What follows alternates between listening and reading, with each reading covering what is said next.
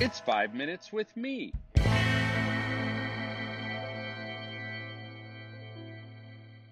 Hey, friends. Whether intentionally or not, you are listening to 5 Minutes with Marco. Allow me to start with a little story today for my youth worker friends. About a dozen years ago, weeks after the earthquake that leveled Haiti, I spent a day in an orphanage there and had a little heart connection with a kid about 9 years old. He didn't speak English, and I don't speak Haitian Creole, but we connected. I'm sure many of you have experienced this on a mission trip. When I was getting ready to leave, he ran up to me and he handed me a little scrap of paper on which he'd written his name, Jean-Pierre. He looked me in the eyes and said in perfect English, "Remember me." And then he ran off as I got all teary. For the next 5 years, I kept that little scrap of paper taped on the wall in front of my desk. I thought of Jean-Pierre's request again a lot in the first 6 months of the pandemic, and particularly while coaching a youth worker wrestling with her struggle to connect with the teenagers she cares about so deeply. She leads a very small youth group based out of a small aging church. She's employed by the church as a minister, but youth worker is not in her job description. It's simply a deep part of her heart and calling. Her church is in a poor community, and the majority of her 10 or so teenagers are not from church families. Most of them don't have internet access, and any attempts at Zoom or other online meetings was instantly obvious as an impossible concept. As the quarantine progressed, this youth worker felt more and more like a failure. But she was doing all the right things, reaching out consistently with text messages, phone calls, and snail mail.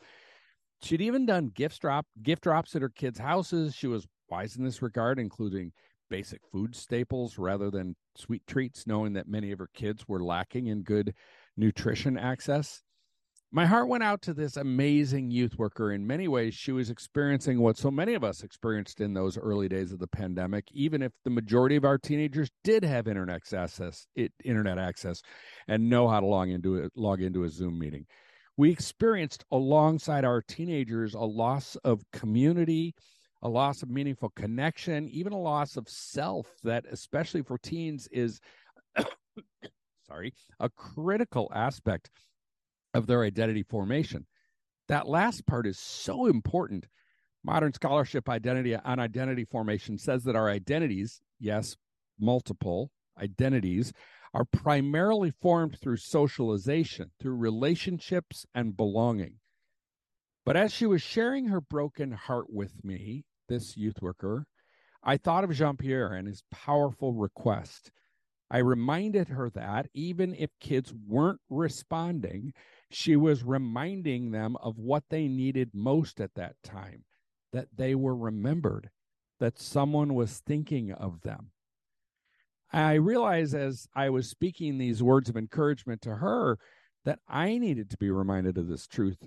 Also, I'm currently leading a 6th grade guys group at my church, but in those quarantine days, I was leading 8th grade guys.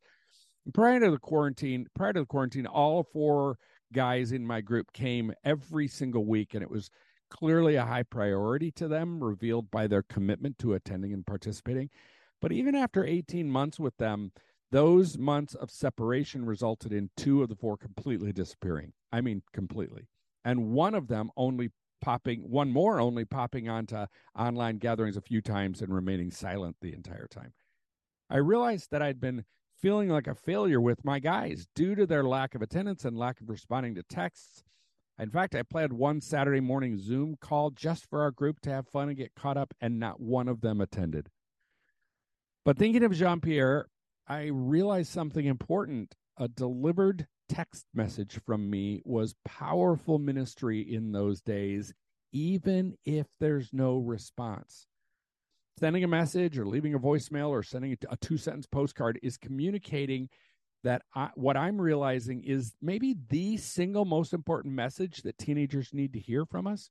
Still, even in these semi-post-pandemic days, I remember you. I am thinking of you. I miss you. I value you and our relationship. I'm reminded of that request from the thief on the cross next to Jesus. Sure, it's a different context than what we're talking about here, but it's still a beautiful human cry. Remember me when you come into your kingdom. As you listen to this podcast today, we're in a different space, and most are fully able to meet in person. But the vast majority of youth workers I interact with are still very much struggling with what to do about the 50% or whatever percentage it is of teenagers who just haven't come back.